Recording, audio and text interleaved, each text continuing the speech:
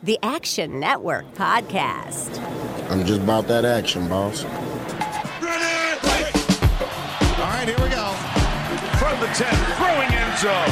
Spectacular catch. They're saying it's a catch. Touchdown. You see, most gamblers, when they go to gamble, they go to win. Oh, my God. That's incredible. Big bank, small bank, I like to make money. All right. That is the ultimate kibosh. You want to bet? And we are underway. Welcome into the Action Network Podcast. We are presented by the FanDuel Sportsbook. Brendan Glasheen, your host, with Brandon Anderson and Jill Gallant. We're all at Action Network. Brandon and Jill, two of our very best that cover the NFL at Action Network. Today's episode, Week 2, NFL recap. We'll also have our Monday Night Football preview, 2 games to get to on Monday night. Also, our hot read, look ahead to Week 3, just after midnight on the East Coast. Sunday Night Football wraps up, Packers-Bears, 13 games to recap. Some wild comebacks today in that 1 o'clock hour and in the 4 o'clock hour. I may add, by the way, I am coming to you from Connecticut. I was just by Mark Davis, who is the owner of the Vegas Raiders, also the owner of the Las Vegas Aces, WNBA champion Las Vegas Aces. Point being, I saw Mark Davis before he went back to his hotel room, before his team fumbled, and then Arizona scored a defensive touchdown to win. We'll get to that game, but I just thought to myself, what in the world is that dude thinking right now as he boards his plane, screaming, whatever. Anyway, we're going to recap all 13 games today. So let's not waste any time. Miami-Baltimore, quite the doozy. Brandon Anderson, this game felt like it was done early. Lamar absolutely goes off. Miami plus 3.5, but the Dolphins win outright. Mike McDaniel's got that crew believing down in Miami. Final score from Baltimore, 42-38, Dolphins win. Yeah, this was a wild one. I was already to put this game on ice. You know, third quarter, Lamar Jackson busts one loose for a 79-yard touchdown run. The dude had 210 passing yards on 11 completions in the first half, 3 touchdowns. I have my Lamar MVP case. We're all bundled up and ready to go. And then it's like, oh, okay, Miami threw a long one. Oh, all right, it's getting a little closer. Oh, well, you know, they're 3.5-point favorites. We'll see. The Ravens are up 21 in the fourth quarter. It's 35-14 in the fourth quarter. And then it just went crazy. And Tua just started like lighting up downfield. Jalen Waddle one play, Tyreek Hill the next play. This is, if you are a Dolphins fan, everything that you dreamed could happen with these guys, with this speed on this team. This was it. This was everything. We had in the fourth quarter alone, the Dolphins had 266 yards, 12.7 yards per play. They had completions of 33, 48, and 60 just in the fourth quarter. Tua finishes with 6 touchdowns, 469 yards. Tyreek Hill, 11, 190 and a pair of touchdowns. Jalen Waddle, Jill, you got him on your anytime touchdown, 11, 171 and 2 touchdowns. Rashad Bateman and Mark Andrews, a measly 100 yards and a touchdown for the Ravens. Nobody cares about them anymore. We had 1,000 yards of offense in this game, 11 touchdowns. The Ravens averaged 8.8 yards a play and lost the game somehow. This was the wildest stat to me. Next gen stats. So we know that Miami has these crazy speedy receivers just stretching the field like mad. From next gen stats, Ravens defensive backs in this game traveled on passing plays 6,131 yards trying to defend these crazy speedy Dolphins receivers. And by the end of the game, they looked fried. They looked absolutely exhausted. And Miami was just running roughshod over them, came all the way back. Mike McDaniel has to be one of the front runners for Coach of the Year right now. Dolphins are one of 4 2-0 teams. So, man, we saw the best that we could from both of these teams. We just didn't see it for the whole game. That's a doozy of a game. And if you thought that one was good, Jets-Browns, my, in Cleveland. Jets win. Jets are a 6.5-point dog. 31-30, your final score. Jill Gallant, before Brandon joined us in our Zoom call, the Action app, by the way, the Action Network app, highly recommend. It tracks, of course, how a game is going and the win percentage of any bet, the spread, the total, and then, of course, the money line. We had it up on the Action app, and we were just going through scrolling through as to what in the world was going on. When the score was 30-17 Cleveland with 1:55 to go in regulation, 99% chance to cover. And then even after the Jets score to make it 30-24, it was still in the high 80s, low 90s percentage-wise for the Browns to win this game. The Jets win, Jill, 31-30. It really summed it up there, Brandon. Just a stunning ending to this game, because if you just even were tracking the win probability just from that POV as a Browns better, if you had it on a parlay and even just from a spread standpoint, because it was around -6 where, they're leading by 6 even after that Corey Davis touchdown, because after the Corey Davis touchdown, still sitting there around 97% from a win probability standpoint. And then we see the onside kick. Jets improbably recover as no Browns player decides to even jump on it. It's like they forgot that it's an onside kick play. Flacco just fires a strike to Garrett Wilson over the middle. Garrett Wilson, 8 catches, 102 yards, 2 touchdowns today. Just unbelievable turn of events to actually win the game. ESPN Stats, I tweeted this out right after the game. NFL teams leading by 13 points or more in the final 2 minutes of a game had won the last 2,229 games in a row. The last team to blow such a lead, the Browns, in week 9 of the 2001 season versus the Bears. So one of the things I wanted to ask you guys is, if I came up to you, I had my almanac, I'm in Back to the Future, I just showed up in my DeLorean, and I say, well, how do you think this game turned out? If Jacoby Brissett has an 81% completion percentage, Amari Cooper has 100 yards receiving and a touchdown, Nick Chubb rushes for 3 touchdowns, and Joe Flacco would have a 58% completion percentage, how do you think that outcome is going to happen? Like, what do you think is going to happen? It's probably going to be a Browns 20-point or more win. So for me at this point, to be able to say that and then see the final stat of 31-30, really the only winner is obviously the Jets, but Garrett Wilson, big winner, plus 360 touchdown today as a rookie. Very impressive win by the Jets. Jets, one of the worst covering teams in the last half decade on the road. 32% cover rate on the road, 12-26-1 ATS, and they decided to get win 13, lucky 13, outright win over the Cleveland Browns on the road. Let's go to Washington and Detroit. The Lions nearly lioned. They nearly gave it back, Brandon Anderson. They do hold on, even though the Commanders made a valiant effort at the end. 3 takeaways for this one. 2 guys. Number 1, Amon-Ra St. Brown. We talked about him on the podcast in the preseason. That dude is everything that we said he could be. This is now 8 straight games for him with at least 8 receptions. Only the 3rd player in NFL history to do that. He had 9 catches, 116 yards and a pair of scores, 68 yards rushing. If you tailed us from our preseason podcast, we have him at 40-1 to lead the league in receptions and 80-1 in receiving yards.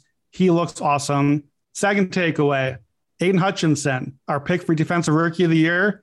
3 sacks in the first half. This dude was living in Washington's backfield. He looked fantastic, added 2 tackles for a loss.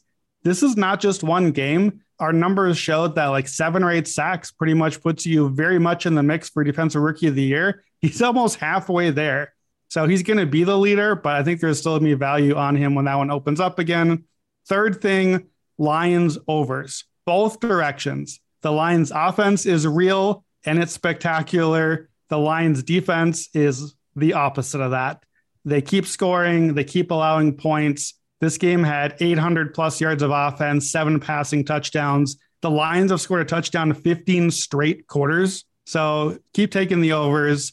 These games are putting up big points. They've scored 35 or more both games.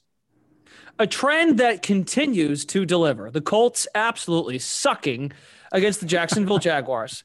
Since 2015, entering this game, the Colts 1 win against the spread in 14 total tries against the Jaguars. The Colts without their star receiver today, Michael Pittman. The Colts get shut out in Jacksonville 24-0. Jill Gallant, your takeaway on this game. Now, Brandon and I, we were talking off air before we came into the show and maybe had a little bit of a rough day betting. So I'm going to give him a little bit of an ego boost here. We're going to pick him up. Colts might not be good. Just putting that out there. He put it out there a while ago. I'm going to double down. I'm going to go with him because Matt Ryan is terrible. 3 interceptions today. He was sacked 5 times, 2 of 10 on third down. And I think the Colts, like what we're seeing right now, is almost like this revolving door of just deteriorating quarterbacks. Like we saw Phillip Rivers, then they trade him in to get Carson Wentz. Now we're seeing Matt Ryan. At this rate, we're just going to see Daniel Jones there next year, and it's just going to keep going. The 5 years from now, it'll just be like Nate Peterman or something like that. But it's something we're just not used to seeing from the Colts, which is only 3 rushing first downs this whole game. Like with Jonathan Taylor, you saw some pretty crushing runs. You saw him lower his shoulder on one of the safeties, but that was just one of the 3 first downs he had the entire game. They were top 5 in that category last season, for example. Christian Kirk, though, really stood out. 2 touchdowns. I think right now he might be one of the best bargains at wide receiver in the NFL. Obviously, I still think I'm with you, Brandon, about Amon-Ra St. Brown. But I will say, feeling pretty good about my Doug Peterson Coach of the Year ticket right now at 16-1. And then also, Brandon, feeling probably pretty good about this Jags worst to first division kind of title bet. So both looking pretty good after today's result of the Colts stinking it up again. Moving right along. Let's go to Tampa, New Orleans. Tampa wins and covers. They handled their business, Brandon Anderson. They did. Saints had 5 turnovers. Like my play on this one was the under. It's 3-3 in the fourth quarter. Like you could just skip the game and you miss nothing but a lot of defense and bad blocking and just not a lot of you missed Mike Evans shoving Marshawn Lattimore and getting some ejections in there. That was fun. The Bucs, when they finally got the touchdown you mentioned, first Bucs touchdown in 118 minutes against the Saints. That is 2 minutes short of 2 full games against the Saints. And yet they won the game here and won comfortably. Look, the Bucs had 260 yards total in this game. They averaged 20 yards a drive. So Tampa Bay 2-0, but this is not a team that is living up to what they're supposed to be right now. The Saints had 5 turnovers. That's why this game went how it did. This is not a Bucs team we can be feeling great about right now. They have basically won by default because the Cowboys and then the Saints just crapped the bed when they played them. But the Bucs offense has got to have some major concerns. Moving right along. Carolina, New York. This one, in terms of the line movement down the stretch, fascinating. Giants were a favorite, and then Carolina was a favorite. The Giants won the game 1960. I guess that's a cover. The Giants, speaking of 2-0 teams, the Giants are 2-0, as we mentioned, the Bucs, the Dolphins, and Kansas City from Thursday. But Joe Gallant, the Giants, they didn't need to go for 2 to seal this one, but they hold on to beat the Carolina Panthers and cover. Yeah, the 0-2 Panthers, that doesn't really surprise me. The 2-0 Giants, that surprises me. That's the first time in 6 years that's happened. But I think I could speak for a lot of people, unless you're a Giants fan. And I guarantee even if you were a Giants fan, you were sitting there wanting to pull your hair out. It is a very painful game to watch. Daniel Jones made just enough plays to win. Bellinger, pretty big touchdown scorer in that game, plus 450. But again, just not really a lot of offense to watch. I don't think you really take much away from this other than I just don't think the Panthers are very good. And I still don't think the Giants are really that good despite being 2-0. Okay, last one from the 1 o'clock window. Patriots and Steelers. This was the surprise, right? We saw the look-ahead line last week. The Patriots are a favorite at Pittsburgh after Pittsburgh knocks off the Cincinnati Bengals. Granted, it was sloppy in overtime. Patriots win 17-14. They cover the spread. They, too, they made just enough plays, and defensively, I think it was really a suckbag quarterback matchup. Yeah, the offenses here just don't look great. The takeaway from this game is that you got to look for spots to fade both of these teams at this point. The defenses did fine, but I think this is just bad offense. The Steelers, in particular, 3.5 yards of play. They had 243 yards of offense today. They had 267 last week. So both games, they can't even get close to 300 yards. I had this offense 30th in my offensive unit ranks coming into the season. Looks like that may have been generous the way things are going right now. Steelers play Thursday this week, short week, and then the extra half a week. Is that Kenny Pickett's music I'm starting to hear? That feels like maybe the time you start to bring him out there. It's not an easy schedule. I don't know. It's not working. The other takeaway here, don't get too excited about New England. They won the game, but they won by 3 against an offense doing nothing. This is ugly. These teams both look like teams that we're going to have to say, hey, look, I know what all the trends are with all these coaches, but the players just aren't good enough this year. Into the 4 o'clock window, Bengals, Cowboys, and this is why we go to Jill, because this Cowboys got a victory. Dallas not only covers 7, they win the game in overtime 2017. They almost gave it away. Joe Burrow running for his life. The Bengals are 0-2. Cooper Rush, 2-0 as a starting quarterback, Jill. As you guys know, I am the Cowboys fan who maybe is more the glass half empty guy. I'm always kind of just, woe is me, like, oh, here comes the other foot, that kind of stuff. So 1916 win, pretty much the game was almost melted. Had to kick like a 55-yarder. Again, that usually does not work out in our favor. Another double-digit loser from week 1 to cover the spread and win outright. What I really want, and if anybody is friends of this guy, or, I want to personally thank Cooper Rush. He has given me the greatest gift of all, which is that I can show my face in public with a Cowboys hat tomorrow and not be jeered. Now, you still get, the chirps, whatever else that comes with just being a Cowboys fan. But, man, it's a lot easier to swallow those when you're 1-1 as opposed to 0-2. To me, the biggest takeaway from this game was Cowboys defense is pretty good. Like, they held the Bengals 3.8 yards per play, 3.6 yards per carry, really shut down Joe Mixon. Only 199 passing yards to Joe Burrow. The Super Bowl hangover is real. Like, the trend continues. Like, the Bengals also, guys, they're the first team after losing the Super Bowl to go 0-2 the following season as favorites of 7 points or more in those games. Like, so there is just something going on that's more than just, oh, well, they're not blocking well enough. Like, there's something kind of deeper going because this team is just too talented. And the fact that they're kind of blowing these games late, it may speak to coaching and Zach Taylor. Moving on to Arizona, Las Vegas. And this goes back to how I started the show. I saw Mark Davis in the hallway at the Mohegan Sun, and I said, uh-oh, what is going through that guy's brain right now? I know his WNBA team just won a championship. That's great, but what the hell happened to the Raiders? Big lead in this game. Arizona looks dead. Their defense really stinks. Kyler, they come out of nowhere. They win the game in overtime thanks to a defensive touchdown as a 5.5-point dog. Cards win outright. Brandon Anderson, what do you unpack from what the hell we saw in Vegas? You buried the lead on this one because the story here was a horrendous bad beat. If you bet the under here, this one closes at 51.5. So here's the setup: 51.5. 8 minutes left in the game. It's 23-7. Okay, that's 30 points. We are 22 points below the line. We can give up 3 touchdowns and still have an under if you've got that ticket. The Cardinals score a touchdown. They converted 2, which, by the way, was that play that you saw with Kyler Murray running around. 20.8 seconds. Kyler Murray ran around 85 yards on a 2-point conversion on an untimed down and gets that one in. Then the Cardinals score another time. On the last play of the game, Kyler running like crazy again, gets in again, and they get another 2-pointer to go to overtime. Even then, we're still looking pretty good. And then all we need is a field goal for the Raiders. I'm feeling good. Like, give me the field goal. We had the Raiders look ahead 2.5, so you could still cover that way. And then you get Renfro pushing for more yards. Isaiah Simmons comes up with a huge hit, and Byron Murphy scoop and score, 62-yard walk-off touchdown, 6 points. We get to 52 total. We go over the 51.5. If you're on the under, I'm so sorry. That is a horrendous beat. Just a huge collapse. And honestly, a meaningful one. The Raiders and the Bengals are 0-2 in a loaded AFC. Those were playoff teams last year. They played each other in the first round. They're both in real trouble now. The Cardinals went from disaster with 8 minutes left. They're awful in week 1, awful for almost all of week 2. They're tied for the division lead now. The NFC is wide open. The Cardinals are right there. I honestly think they might have saved Cliff Kingsbury his job, depending on where things were headed.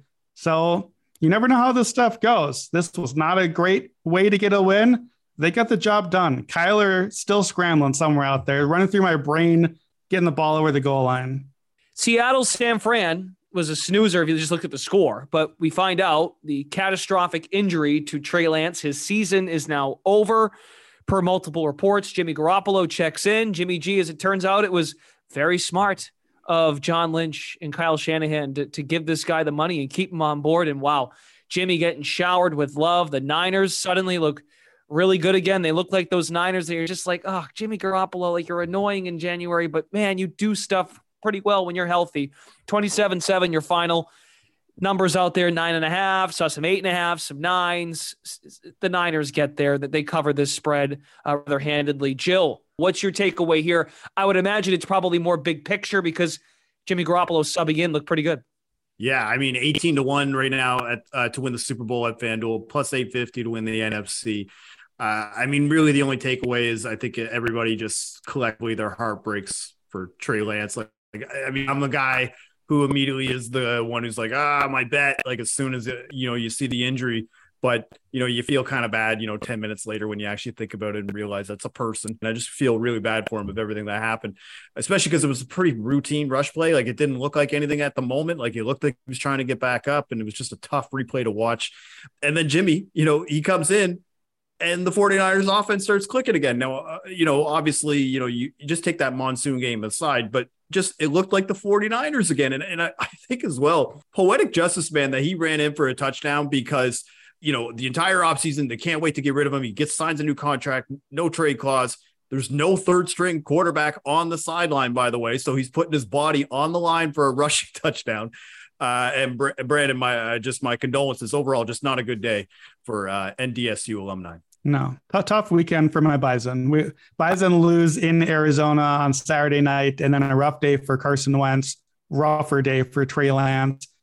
Best of Trey Lance, but moving on to Atlanta and the Rams. Oh, man, if you had the Rams, you're feeling great. Rams are going to cover 10. This is easy. Bounce back spot. McVay doesn't lose back-to-back games. First time he's under 500 ever.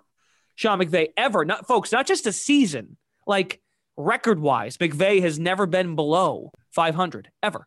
Starts 0-1 with the loss in week 1 to Buffalo.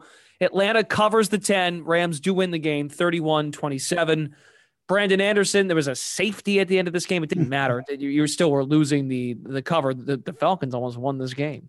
They did, but in some ways, this was still a blowout too. The Falcons almost won, but also never really actually had a chance to win. It's a very strange game. Falcons go down 28-3. Very familiar score for Atlanta fans. We almost went the other direction on this one. We had to play. We had to play from the 50, one Hail Mary, but not even a Hail Mary because we fumbled. Here's how drives ended in this game. Obviously we got some touchdowns. We have a drive that ends in a missed field goal, a turnover on downs, interception. That's all in the first half. We have a block punt touchdown. We have a fumble lost, another interception, a safety, another fumble lost. These are the plays that ended drives in one game. Like, just weird game. The Falcons look like one of those sneaky backdoor cover sort of teams that's not very good, but going to keep fighting. Kind of remind me of the Lions from a year ago. My takeaway from Atlanta is this. Drake London, the rookie, 8 catches, 86 yards and a score. He had 5 for 74 last week. He, I think, is the value for rookie of the year right now. Haven't seen the market reopen yet for the night. He was 10-1 going into the day. It's going to be shorter because that's a nice game for him. It's not a huge game, but he fits. If you listen back or read the rookie of the year article I wrote, we want a guy who is a top 12 draft pick in all likelihood. And we want a quarterback if there is one, but there's not really one in this class. Drake London is one of those few receivers at the top. He's getting a huge target percentage and a lot of chances at big receptions. He's going to be the guy, I think, especially Breece Hall, the running back we thought would be big, not getting a lot of snaps for the Jets. So I think London rookie of the year is a spot that you might want to look at moving forward. This next one, Jill, I think Jill's looking forward to talking about this game. Houston, Denver. Denver wins the game 16-9, but Houston covers +10. Jill, your thoughts on this Denver offense? It is not quite cooking with the new quarterback. Yeah, I'm done with that. Can we just retire? Let Russ cook. Like, I hate that saying now. He is the most frustrating quarterback to watch. 14 for 31, 220 yards. He did cash a +155 interception, if that's your thing, which kind of is mine. But 32 points combined from the Broncos through 2 games. Nathaniel Hackett, just get out. Like, I'm done with this. Like, this is my analogy, just like with what I'm watching right now with Russell Wilson, is that it'd be like going to a 5-star restaurant. You got a Michelin chef. And Russell Wilson's the Michelin chef. And he says, I'm going to make this amazing meal for you. Brings out just this burnt ass strip loin, piss warm glass of $2 red wine. And you're just like, here you go. Look what I put together. And it's like, this is awful. Like, this is not even close to what was being told that I was getting when I was coming to this restaurant. It's just a horrible combo. It hurts my head. And I feel like I'm hungover from red wine right now watching that game. I do not want to watch another Broncos offensive snap for the rest of the season if I can help it. And the only reason the Broncos aren't 0-2 is because the Texans offense is equally and just even worse and anemic at best. I think we let Russell Wilson cook, and he made us one of those frozen pizza games we talked about last week. Did you have a burnt steak tonight for supper? No, another frozen pizza, though. Yeah. Oh, I mean, there's work to be done with the Denver Broncos. Lastly, Chicago Green Bay, the game that closed out before we went live. Packers, they get there. The Packers, Aaron Rodgers trends. Awful loss week 1. That comes through again, but more so against this Bears team. Very, very good record for Aaron Rodgers against the Bears now, and it just continues. 27-10, your finals, so the Packers cover 10. Packers get there. They ran the ball effectively. Aaron Jones was good in this game. Yeah, glad we got this one through. All three of us on the Friday podcast were on the Packers here, so hopefully you tailed us big on this one. This is it. This is who the Packers were. This is who they wanted to be. This is the script for the Packers. They ran 25 more plays than the Bears. They had 15 more first downs. They had almost 200 extra yards, 14 more minutes with the ball, 38 rushes, 203 yards, great defense. Justin Fields completed 7 passes this game. The Bears ran 41 plays, you guys. 41. Teams run 41 plays and a half sometimes. The Bears ran and actually were decently effective with their 41 plays. You can't score a lot of points if you only have the ball for 40 plays. So this was outside of a little tiny heart attack when Justin Fields tried to get the ball over the goal line late, and the refs helped us with a little couple reviews to keep our cover intact. Other than that, this was a nice, easy Sunday night watch. This is what the Packers want to be. Aaron Rodgers now 22-7 ATS, 24-5 straight up against the Bears. In his career, Rodgers has now won and covered his last 7 against Chicago. Okay, so those are your 13 games from Sunday. 2 Monday night games to preview now.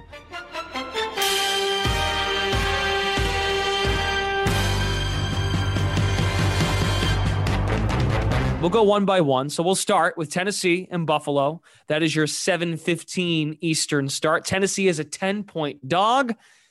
Last year, the Titans beat the Bills. Bills a freaking heavy favorite in this game, too. Minus 460 over on the FanDuel Sportsbook on the money line. Totals at 47.5. We'll go Brandon Anderson first, and then Jill. What's your read on Bills-Titans? Yeah, the Titans have won each of the last 2 years against the Bills. Both times in October, I think both times on prime time. Derrick Henry, 5 touchdowns in those 2 games. The Buffalo Bills have built their team with a very specific style of play. They want to pass the ball. They want to defend the pass. Every player that they have, that is how they have built this roster on purpose, sacrificing at times the run game and the run defense, because they want to be all about the pass, and it works. It's modern. It's 2022. This is how football goes. The Tennessee Titans have not gotten that memo. The Tennessee Titans don't follow those rules, and I think it's a rough matchup for Buffalo because of that. We don't know yet necessarily what version of Derrick Henry is in there. Maybe it's just gone, and then this game could get away quickly. I know if you're listening, you probably think that's what's happening. Okay, what happened in week 1? Well, the Titans were terrible. They didn't show up at all. The Bills ran the Rams off the field. This seems like a slam dunk. It's why we're at a 10-point favorite. 1 game ago, they were the 1 seed. And I realize that you can't just go on that argument, but I think the Bills really should be like a touchdown favorite here. We're getting 2 or 3 points of overreaction value from week 1. And Mike Vrabel, as an underdog, has been a monster. He's 18-11 against the spread as an underdog. But here's the crazy number. You throw out the coin flips. Vrabel has been weirdly bad in these 3-point or less coin flip type games. When he is at least a 3-point underdog with the Titans, he is 18-6 against the spread, covers 75% of the time. And in those games, as more than a 3-point dog, his Titans are 17-7 straight up. Wow. If you just bet those games on the Titans straight up, his ROI for the Titans is 110%. Wow. So you are making bank if you are betting Titans as bigger underdogs. Vrabel's team has an underdog formula. The way you play underdog football is you run the ball, you dominate the clock, you shorten the game, you keep Josh Allen over on the sideline. He's 2-0 against Buffalo in those spots. He's 9-2 the last 2 years as a 3-point underdog or longer. So I think that you have to play the Titans here. The value is on the number. I'll take Titans plus 10. I'll take the upset special. Titans at plus 360 on the money line. the numbers say Mike Vrabel's team is undervalued here. And I think they're going to hang around. The longer that they hang around, we've seen how dangerous Derrick Henry gets late. Titans have a real shot here. I would imagine, Jill, if you have similar thoughts, you might be eyeing the touchdown market with the Titans. And it might, I think their quarterback jumps out to you too in this market. Yeah, sitting at plus 650 right now at FanDuel, and he has scored in both of those said matchups that Brandon was referring to. Now, I will say both of those games were in Tennessee. I'm not sure how much of more of an edge, but really because of the Tennessee Titans offense, like you're seeing right now, Derrick Henry at record low or high prices, depending on how you view it. But the fact that you're getting his touchdown odds, somewhere in the range of minus 105 to about plus 110, he was not plus money at all last year. It was around minus 160 going into that game against the Bills, for example. He was around minus 180. He scored 3 touchdowns in that game. So right now, Tannehill at plus 650 is standing out because they love to use Henry as the decoy. And both of those times he ran it in from less than 5 yards, basically with the defense shifting over to stop Derrick Henry. Now, the other side of the ball, kind of like Isaiah McKenzie, because reports are coming out that Gabe Davis, even if he does play, probably going to be limited, probably going to be on a pitch count. That just means everybody's going to be moving up. Isaiah McKenzie caught a touchdown last week out of the slot. I think that's probably one of the ways that you can attack the Titans defense. So Isaiah McKenzie, I've seen him at prices around like plus 300, plus 350. That would be kind of the guy that I'm considering. And maybe Jameis Crowder, if you're really thinking of a Bills long shot, maybe in the plus 400 range. Excellent. Very good. And the other Monday night game, Philadelphia and Minnesota. Vikings visiting the Eagles. This game starts a little after at 8:30 Eastern time. Vikings are 2.5-point underdogs. You can get them at plus 116 at FanDuel on the money line. Total sits at 50.5. Two teams that are 1-0. Brandon Anderson, what is the read you have on this game? This is a fun one. I'm a Vikings fan, so I'm obviously heavily invested emotionally in this game. Vikings and Eagles don't like each other. They had the NFC Championship game a few years back, and it's been contentious since then. These are pretty different teams, different coaches and everything, but we'll see. It's a big early statement spot for the two big popular sleepers in the NFC. So I wouldn't be surprised if we get, a few of those veterans have a little rumblings between them. I think this is a game you've got to be a little careful with because we like a lot of what we saw about both these teams in week one, but it's only one game so far, and we don't necessarily know for sure what we're getting. I feel a little better right now about Minnesota. That Kevin O'Connell offense looked really good. Justin Jefferson, we thought they'd move him around the field. I think I saw something like 60% of his targets in week one were being covered by linebackers or safeties. You don't want your linebacker and safety covering Justin Jefferson. It's not going to go well for you. We saw it not go well for Green Bay last week. And I think the key here is that offense looks very solid. Sirianni's offense, it looked a little bit gimmicky still. Jalen Hurts running the ball. A.J. Brown was good, but the passing offense is not nearly as open and as dangerous, I think, as Minnesota's looks. And if you look at, okay, what do we know from week one? Well, we know the Eagles played the Lions. Their defense wasn't good. The Lions have scored also now today, so we don't know exactly what to read in that. But the Vikings allowed 7 points to the Packers. We just saw tonight exactly how good the Packers look when they played well, and the Vikings defense totally took that away. I know the Packers line wasn't healthy. Again, it's not all apples to apples, but the Vikings had the more impressive offense and the more impressive defense in week one. I think at best, you think of this as a coin flip in Philadelphia's favor just because of the home team. So if anything, I'm going to lean Vikings just because I think we're getting 2.5 free points here and what ought to be a coin flip. I might play a little. I might also just wait and play live.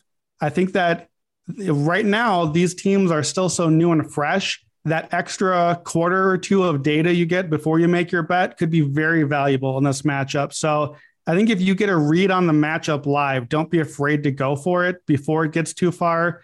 And I think it's going to be a really good one. Jill, what angles here? Touchdowns? What might you be looking at here for Vikings, Eagles? I think Brandon hit it on the head here with it's kind of like a styles make fights kind of thing. And, you're watching the Eagles and they're very much a run first offense, whereas, the Vikings are probably going to lean a little bit more on the pass, even though they do have a decent running back named Dalvin Cook. You may have heard of that guy. But because of that, I'm looking at KJ Osborne right now, sitting at plus 360 at FanDuel to score a touchdown, mainly just because when you look at the snap counts from last week against the Packers, only 3 wide receivers even saw the field, and it was Jefferson, Thielen, and Osborne. Osborne still played 76% of the snaps, but just the fact that, you know, you're looking at both the Slay and Bradbury matchups. Maybe even Hassan Reddick might end up getting assigned onto Thielen if he's playing out of the slot every once in a while. I think right now, KJ Osborne, I think probably is the one who could still be capable of scoring. So right now, those odds I think are right in the sweet spot. On the other side, because of the run first offense, I'm actually looking at Kenneth Gainwell right now at 3-1, mainly because of the fact that the Vikings do, you know, strike first with their offense, and they're going to be leaning. Miles Sanders is just not going to see the field anymore after that. You're just going to see a lot more up-tempo pass catching back, and that's Gainwell's role in this offense. So I think those are the 2 that are standing out to me right now for that matchup. Very good. Great insight for Monday Night Football. 2 games. You get 2 games in week 2, Monday Night Football. Good stuff, guys. It's time now to take a look at NFL Week 3 lines. So we're going to dust off the old Peyton here and kick off the hot read. Hot rock. Blue 17. On dice right. Ice cream. Jose. Blue the Raiders. 19 salad. 19. Double. Louisville Soul Train. Hot. In this segment, our guys are going to discuss any spreads they're already targeting 6 days in advance, or in some cases, as we've done on this show, on this podcast. We have looked ahead to Thursday night, including the Kansas City Chiefs, who covered 2.5. Brandon Anderson, nice work, covering 2.5 against the Chargers last Thursday night. As always, this isn't so much analysis of a matchup. It's the likelihood of a potential line shift before kickoff. So with that being said, we're going to go to Jill first on the look ahead line this week. What do you got, Jill?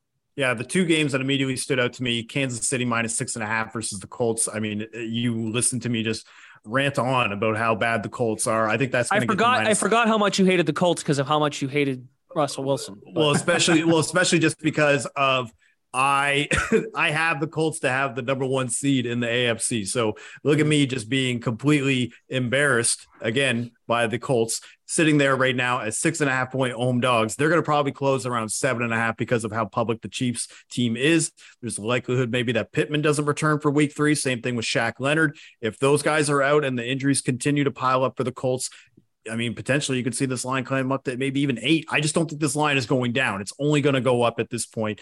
And then the other one, 49ers and the Broncos.